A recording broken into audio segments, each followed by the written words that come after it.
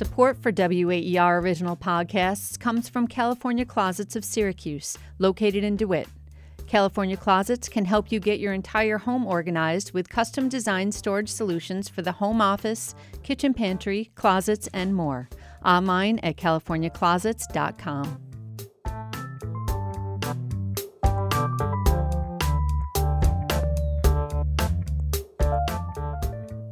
Rock and roll is an interesting genre. It runs the gamut from AC/DC to Warren Zevon and from Chuck Berry to Yaz. The number and variety of subgenres under the rock and roll umbrella is staggering. Death metal, skiffle, new wave, alternative, ska, emo, psychedelic, goth, glam, grunge, garage, groovy, and the list goes on. Still, in the words of the great Billy Joel, everybody's talking about the new sound. Funny, but it's still rock and roll to me. And despite numerous predictions that rock is dead, innovative bands are popping up all across the country, crafting new sounds from the genre's long history. I'm Kendall Phillips, and here on Pop Life, we are continuing our exploration of rock and roll for Rocktober. And what better way than to have one of the hottest up-and-coming bands in the country, Goon. The LA Times describes Goon as expansive psychedelic punk and calls them one of LA's most exciting acts. Their new album, Hour of Green Evening, has been hailed for its emotional complexity by Pitchfork, and Paste Magazine likens their songs to a serenade for summer evenings or taking mushrooms and tripping out. We have with us today Kenny Becker, vocalist and songwriter, Tamara Simmons on bass, Andy Polito on drums, Dylan Peralta on guitar. Goon, welcome to Pop Life. Hey, thanks for having us. What up, Pop Life? Hey, yo. so excited to have you. So excited to have all of you. As I was saying to them before the show got going, having 4 people on a Zoom screen is kind of my COVID nightmare, but I'm thrilled to have you, and they're fabulous folks.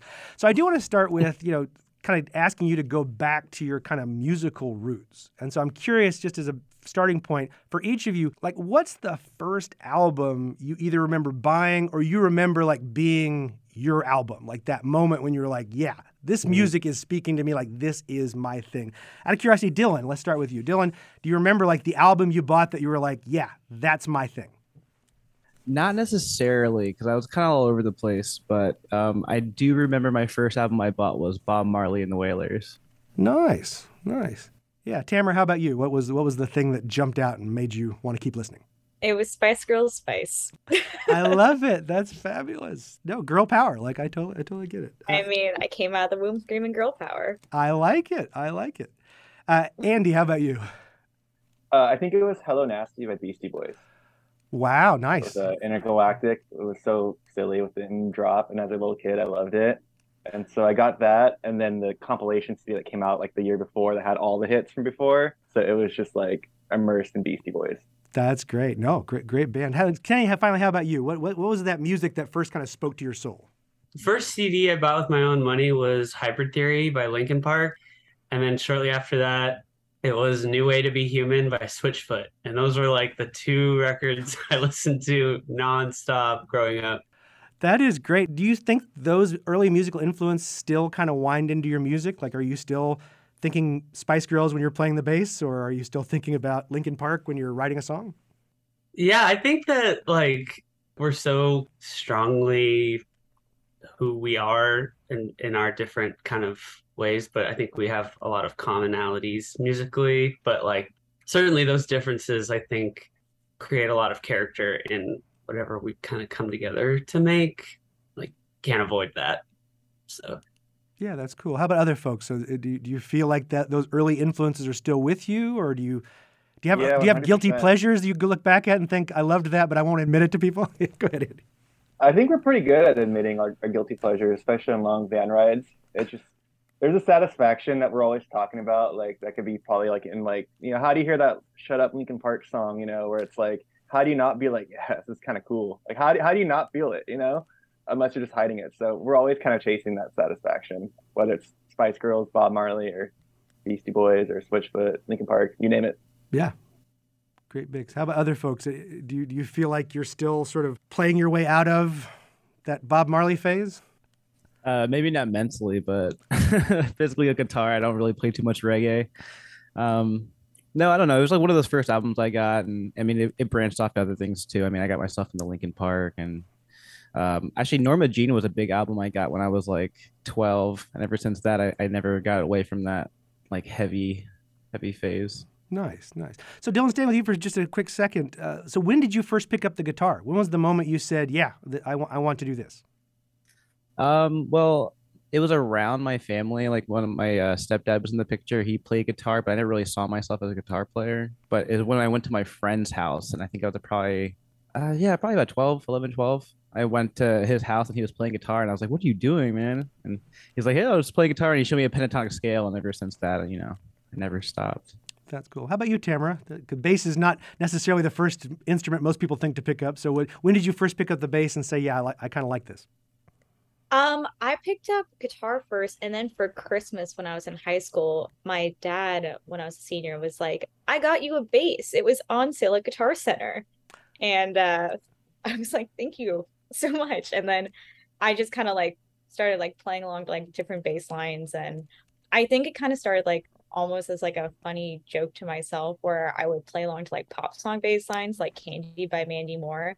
And then I was like, actually, I think I want to learn a ton of like Joy Division bass lines because I feel like this is really where it starts. And then I spent a lot of time learning a lot of Joy Division when I was a freshman in college. And Andy, I think most people believe drummers are born, not made. But where did you come out of the womb banging on everything you could find?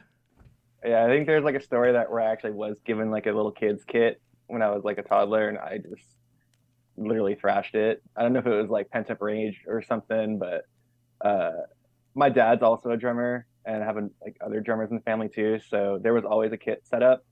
I wanted to be a guitar player originally, but then my brother picked up guitar and got better than I did quicker, and I could hold down a beat by then. So then I think I was like 10 when I realized drums were the way to go because then we could jam together. It does seem like the guitar is often the first thing, like guitar and then, maybe something else. Yeah. So, Kenny, I know you're also an accomplished visual artist. I believe you painted the cover for the new album. Which came first for you? Were you a visual artist who got into songwriting? Were you a songwriter who got into visual? Did those kind of come together? I think music was first for me. I started taking piano lessons when I was a kid. And I'd like come up with little songs, quote unquote, and my mom would like transcribe them, but like I wasn't writing. I was just kind of like noodling around and having fun, just like messing around on piano. But I think that between my mom and her mom, my grandma, they would always be so supportive about that and just be like, "Oh, you're so talented," and I'm like, "Yeah, cool, I'm gonna keep doing this," like that kind of thing.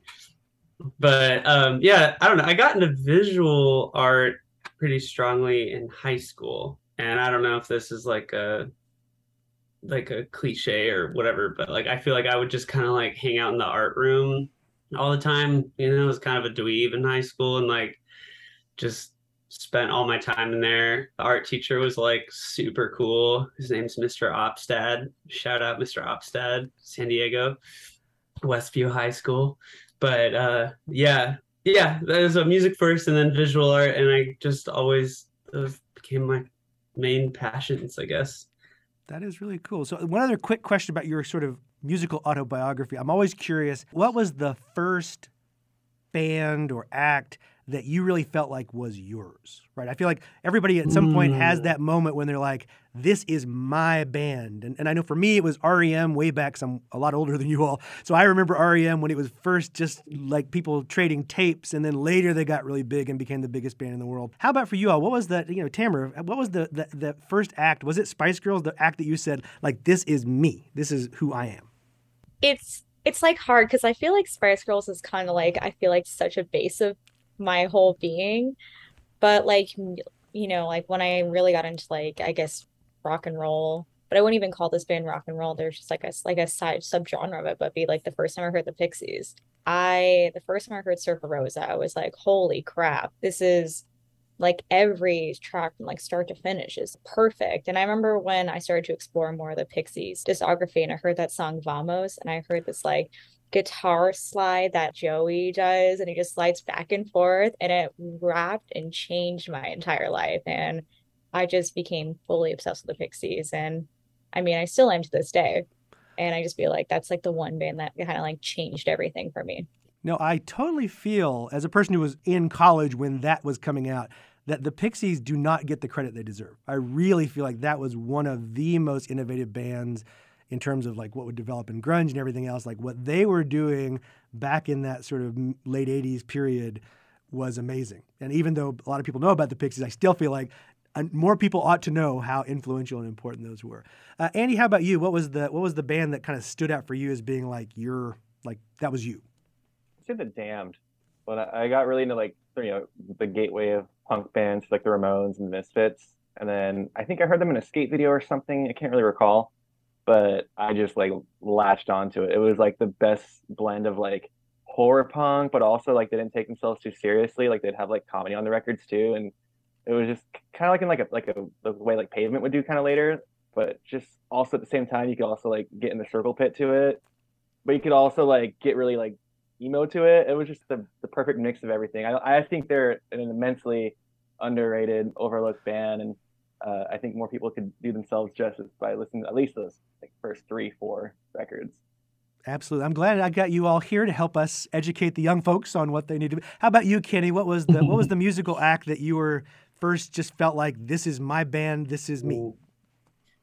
Definitely Pinback, because also, I mean, I briefly mentioned this, I guess, but I'm from San Diego, so I think that's kind of how Switchfoot came to, my ears pretty easily.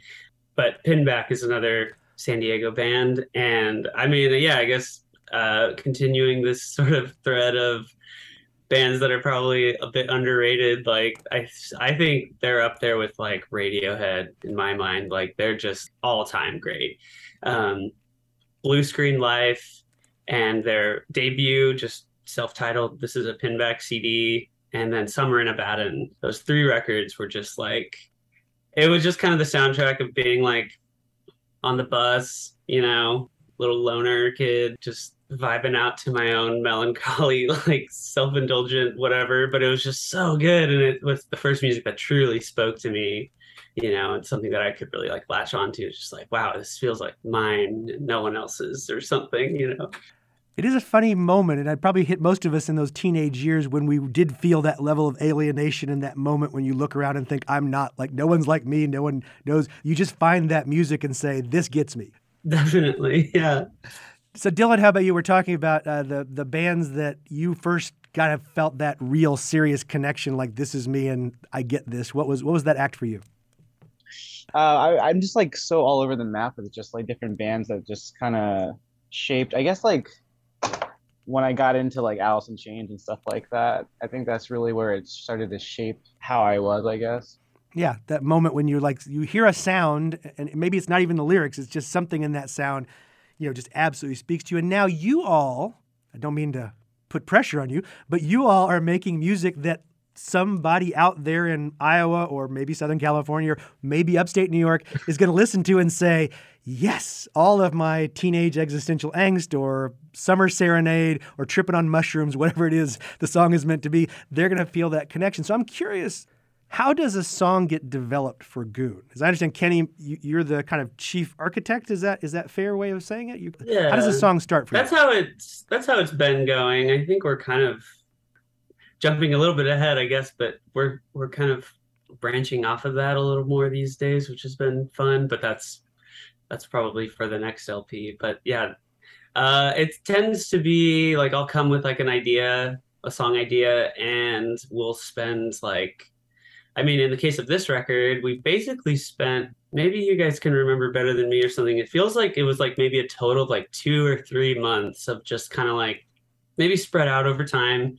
But we would basically it was like deep kind of lockdown, quarantine time. And we had the ability to just go and rehearse every day, more or less, for whenever we felt like it. And so we would just kind of work through these songs, and then we would take like a big break because it was just like, well, this seems endless, so, and then eventually we would get back together and rehearse even more songs. And yeah, and then we I guess to answer your question, in the process of that, we would sort of like flesh it out as a band and kind of come up or figure out aspects of it that maybe it might not have been quite as exciting or interesting or cohesive if I had just gone and recorded it by myself. I definitely feel like that's a big aspect of like what came about during those months. Cool. So if you don't mind, let me push even further into this because I'm fascinated. Yeah. I'm not a musician. I have no creative talent at all. I have no talent at all.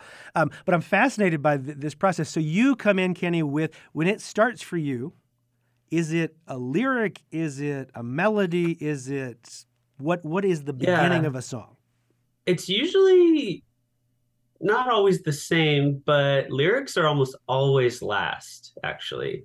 I'll have like a couple snippets here and there of like, oh, I like this little line, and just, and then the rest of it's just like a singing melody where I'm just kind of like, like mumbling, but like singing a melody that later will be like, I have this many syllables in this line here, and I got to fill it with lyrics. But yeah, so and actually, when we were doing this record, like the room that we rehearse in it's a cool room. It's a normal kind of rehearsal room where the PA is in there, and it's just when everyone's really loud, you can't really hear what you're singing, but it's fine and it works. But when we were rehearsing and sort of writing and coming up with this record, a lot of it, I would actually just like not have a microphone. It was completely musical for like the first chunk of it, and we were just I would come up with chords, and we would sort of go off of that and maybe like a little bit of a demo that I maybe had made in like GarageBand or something. But it's interesting. I know Andy, he would mention how this record is so kind of unique for us because we've never had the option to play any of these songs live before fully fleshing them out in the studio and just like committing to how they are, which is somewhat of a, at least in rock and roll, is kind of an unorthodox way of doing it. Yeah, I don't know. So I think it does impart kind of an interesting vibe where it feels like a bit of a studio creation or something. I don't know. Yeah. Was that scary to you, Andy? Was it like, wait, we never got a chance to gig this. I don't know how people are going to react to this. It was just the four of us in a room. Yeah, I think in hindsight, for sure, because the one thing about being able to play a song live before you record it is that at that point, you've thrown everything, including the kitchen sink, so to say, in regards to composing your parts, and now you're displaying them, and there's no turning back. So I think when you record them, you kind of cement them as the songs that they're going to be forever. And playing them live in front of people kind of gives you a little bit of a chance to do that. But luckily it's live. It's not, the red light's not going off. So you kind of get that little bit of a safety net, I guess, in that fashion. But, in hindsight, some of our favorite records, especially the ones in the 60s, like, for example, when the Beatles, all those studio records and everything that they did, they were still a rock band in a room, as we saw in that documentary series, like CCR putting out 4 records in a year. It's like, I don't think they even had time to play all those live before they recorded them. So, and I think we're just kind of trying to do our part in carrying on the tradition of recorded pop music. Absolutely. So part of the way COVID impacted, I feel like we have to have the COVID conversation. Part of the way it clearly impacted things was, there was not that live. There was no popping up and trying a song out or opening for someone. Was it also harder for you all? I mean, to get together? Was it difficult, the writing process, like sort of a period of the quarantine? And also, I guess just being locked down, I would think that would change the creative process. I feel like we sort of established ourselves as our own little pod. Like, yeah, right when it first hit, I think we kind of were like, okay, let's just like not see each other for however long. But after a little time went by, we were like, well, what if it's just the 4 of us? We don't invite anyone else, and so that almost, I think, enabled us to feel confident in like just being like, okay, well, let's just do this all the time because we don't have anything else to do, and this is what we want to do anyways, or It almost feels like, back to Andy's point about, like when Brian Wilson kind of goes off and does Pet Sounds, and it's just like, it's him and the musicians, and they kind of do this thing, and like no one knows if this is going to be the craziest thing ever or the best thing ever, but of course, it clearly does. So I want to shift a little bit towards thinking about Goon in relation to rock in general. I suppose I should ask the question, I probably should ask this first, is Goon a rock band? I mean, would you classify yourself as a rock band? Is that the way you think of yourselves? I I don't know. I like to just think of us as a band, you know what I mean? Like, um, but of course, genres and labels are helpful in describing things and they serve a function. So, you know, it's kind of fun if people ask, like, oh, what kind of music do you make? I'm just like, rock and roll, you know? But of course, there's more to it than that. But we certainly are aligning ourselves with that tradition. But yeah, Yeah, cool. I don't know. Dylan, what do you think? Are you a rock band? Are you a music group? Are you undefinable? What the heck are you, Goon? I think we are secretly a rock band trying to do more. I like That's a covert rock band. absolutely it. Yeah, we're just trying to pretend and just like phase everybody that we're not. Like, these are not the droids you're looking for. This is not the Goon you're looking for. I like that. You can Exactly. entirely be undercover. Well, certainly it's a rich, lush sound. So I'm just kind of pursuing that. And back to something Kenny was saying about, sort of being part of this broader musical world. I'm wanting to think about what would be the genealogy of Goon? So we talked about your own the records and the bands that you kind of connected to. If you're thinking about the influences, if we were making the family tree of Goon and we wanted to trace back a series of bands that you all felt had led to this sound, particularly this new album, which does have, to me at least, a slightly different sound than some of the earlier work you all had put out. What do you think? Who would be in that family tree? Tamara, what about you? Who do you think belongs in the Goon ancestry? The Goon ancestry. I feel like I'd probably start. We're talking about bands or like artists that we think would just sure, bands, solo artists, whatever musical influences you think are there in. Who's our mommy and daddy? My mom. No, I would probably say immediately Boards of Canada. Absolutely, Boards of Canada is mom and dad in one. Wow. Yeah.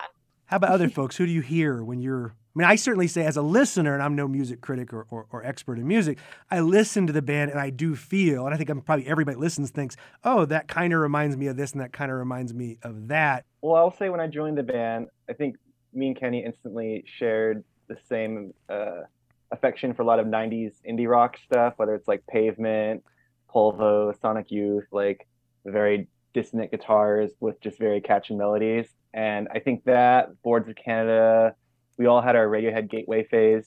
I think so much of that is just kind of in our DNA. Like we all just share that same kind of bond over music from not just that era, but just any bands that can plug away and just go for it. And whether it's, electronic stuff or people with guitars and acoustic drums or free jazz, like we all kind of share the same senses. But sometimes we'll be like playing a song and someone will like just kind of jump in and say like, that sounds like Alice in Chains. And I'm thinking in my head, like, where are you getting this from? But, hey, to each their own. So I think that's what makes us unique. No, it's that great mix of all these great bands. Other bands, how about Dylan? What about you? Beyond Boards of Canada, and we've got a great list. Radiohead, of course, probably influenced every band playing in these days. How about for you? Is there another band that kind of fits into this genealogy? Sun Kill Moon would be like an earlier one, I think. I think like Radiohead would be like the great grandfather, but like maybe like a cousin would be like Sun Kill Moon. But yeah, I think Andy pretty much nailed all of them. Yeah, like Radiohead and Pavement and all that stuff. He pretty much nailed the head. A lot of people tell me that we sound like the Pixies, though. I definitely pick up the Pixies. I also have to say, although this is probably maybe before your time, there was a great British band called the Stone Roses. Oh yeah, I know the Stone Roses. Yeah. Oh, yeah. When I first heard the newest record, I thought that feels like, obviously not the same, but it feels a lot like some of the Stone Roses, that beautiful, lush melody and production and the lyrics and everything. Absolutely fabulous. So kind of my last substantive question for you all, as professional musicians, as a very successful band and certainly kind of on the cutting edge and really drawing a lot of attention, what do you think is the state of, if we want to call it, rock music today? Is it healthy? Is it strong? Do you feel like there's a lot of interest? Or, as a lot of people have suggested, is this over? Is it now all hip-hop or rap or country or whatever else it might be? How do you feel the state of rock music is for you all today? I think the state of rock music is thriving. You just kind of have to, look for it maybe, or I don't know. I mean, it certainly isn't like the zeitgeist genre or necessarily, but also maybe it kind of is. I think, the internet has just blown everything open, and you can find whatever weird specific niche music you're into. You can find exactly the fan base for that. Or so I find that very empowering. And yeah, there's so many good rock bands today, like our friends Drag in LA, Draag. They're like phenomenal. We also recently played with our friends in Millie, who are doing this amazing kind of emo, like redux type thing. And AZ Power, shout out AZ Power, LA band, phenomenal. Like truly like top tier stuff. So I don't know. Does that answer your question? Like maybe Tamara, what do you think? I think rock in like its current state has pockets where it thrives, and then I think there's a lot of places for it that is kind of just like drying up.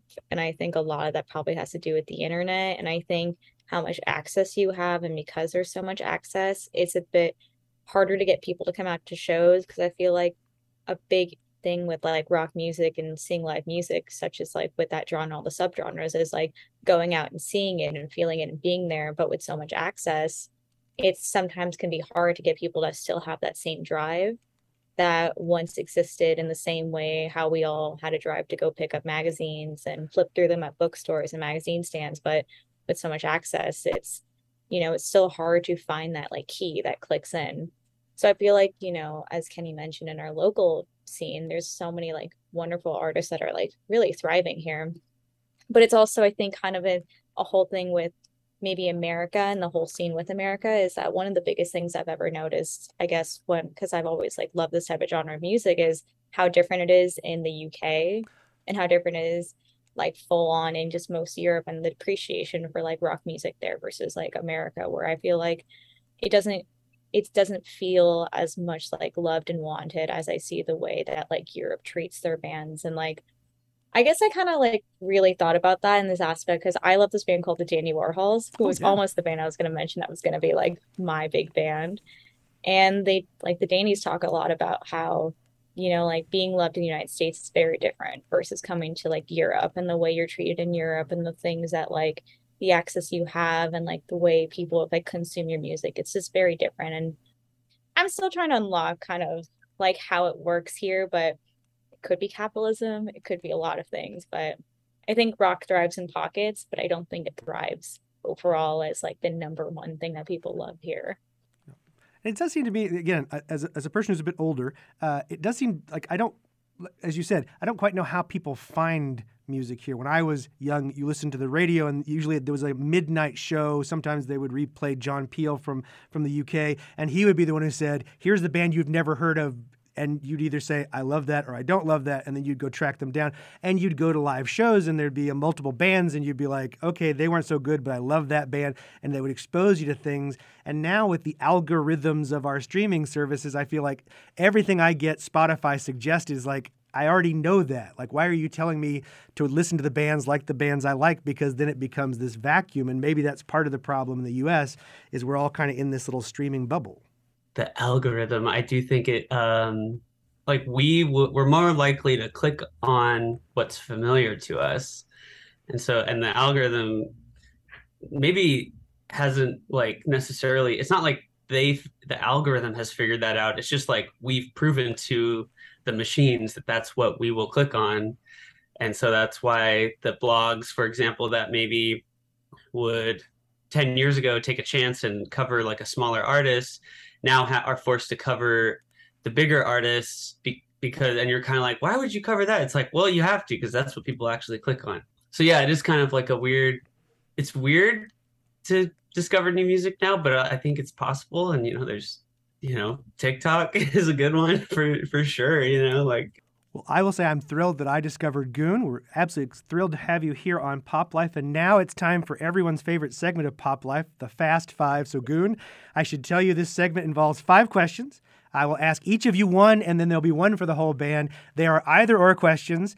And they are, as Dylan pointed out earlier, really unfair questions. So I'm sorry. I'm going to make this really hard for you. So I'm going to start with Tamara. Tamara, my question for you is, if you could go back in time and see one of the very early performances of one legendary LA band, would you choose The Doors or Jane's Addiction? Jane's Addiction. Nice. Okay. Wow. There's no hesitation. Yeah. I like Tamara. Tamara, you come back on pop. Most people sit and hem and haw. Tamara's like, that one. Boom. I am done. Question number 2. I'll go to Dylan. Dylan, which famous venue would you most love to headline? Madison Square Garden or Red Rocks in Colorado? Oh, Red Rocks for sure. I like Goon. Goon is a very decisive band. You get special Pop Life marks for being absolutely the most decisive guest we've ever had on Pop Life. So question number 3, Kenny, it's to you. Now you got to follow through with this streak here. Yeah. As I understand it, the song Wavy Maze references the Legend of Zelda. So I have to ask, which Zelda character would you most like to sit down and have a cup of coffee with? Princess Ruto or Princess Zelda? So which princess are you choosing for your coffee clutch? What was the first one? Princess Ruto? Yes, Princess Ruto or Princess Zelda? Oh man, that is an amazing question. Dude, Princess Ruto, honestly, like she's kind of a freak. She's cool, you know. Zelda's cool too, but I feel like Ruto would be more fun to talk to. I don't know. We will see if we can arrange that for you. Thank you, Caddy. So question number 4 goes to Andy. And Andy, this is the question literally every drummer gets asked. So sorry, you have to have a pat answer for this. Who was the greatest rock and roll drummer of all time? Was it John Bonham of Led Zeppelin or Neil Peart from Rush? John Bonham. John Bonham. That does seem to be the most popular, although there are passionate drummers who will go to the mat asking for... I mean, they're just like two separate... I mean... Neil Peart kind of hit his peak, I think, in like early 80s, after Bonham had passed away. And he would always do like these like big composition kind of parts. But I think Bonham was more of like in tune with just the roots of rock and roll, maybe. I don't know. That's a hard one. Yeah. I'll stop there before I offend any drummers. I know people are equally as passionate about both drummers. So they are coming for you. I love them both. They are coming for you. I did say Bonham. John. What about Levon Helm? Levon. Okay, we're not expanding the categories. Come on, kids. Okay, you're right. We already have enough trouble with this. So finally, question number 5. Heaven help us. This is for the whole band. If you all could sit down and chat about music and songwriting with one legendary late rock star, would it be Prince or David Bowie? Bowie. David Bowie. Definitely. Andy, Dylan, we're agreeing with the David Bowie? No, I would say Prince. Yeah, I don't know. I think Prince as well because, I mean, have you guys seen the Chappelle Show? Prince is crazy. Yeah, I don't know. I think Prince would be far. I don't know. He just like I think I would have. I don't know. Bowie seems so. He's always in a character mode. Depending which albums. I wouldn't really know like what vibe he's on. But Prince is always Prince. Prince is literally always Prince. Well, this will at least give you all something to talk about as you're on the tour bus or maybe fight about, or this might be the end of Goon. We might have just split them up over the Prince David Bowie question. So my final question for you is just a kind of open free-for-all, which is one of the things in Pop Life we love to ask our guests is not just about what they do, but what they love. So what are you all binging or reading or comic books you're reading or books or movies you've loved, any kind of part of pop culture that's like really your jam these days? How about Tamara? We'll start with you. You're always very decisive. I like Tamara. Oh, I just got the new Jeanette McCurdy memoir on Audible, so I'm going to be starting that really soon. And then I'm always binging Buffy. It's just the best show in the world, and my partner's watching it for the first time. So any excuse to watch Buffy, I'm so game. Absolutely. Vampire slaying is us. How about you, Andy? What are you watching, binging, loving these days? Well, I'm reading a book I think it's called Secret Agenda. It's from like the 80s or I think early 80s. It's about Watergate, and it's just a deeper look into all the people involved and certain people, places, and parties involved in it.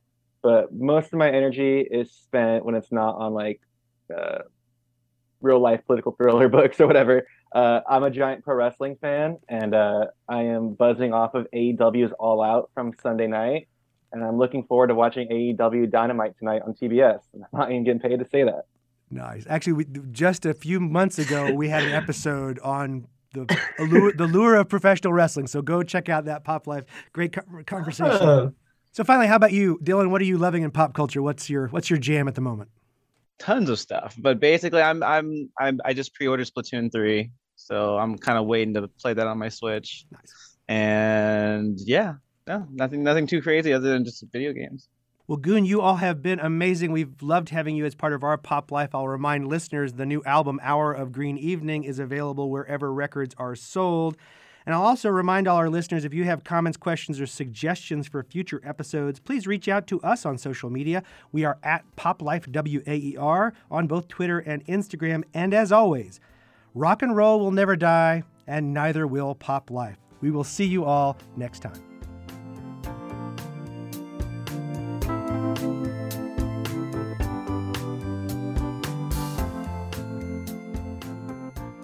Thanks for listening to Pop Life, a production of WAER Syracuse Public Media.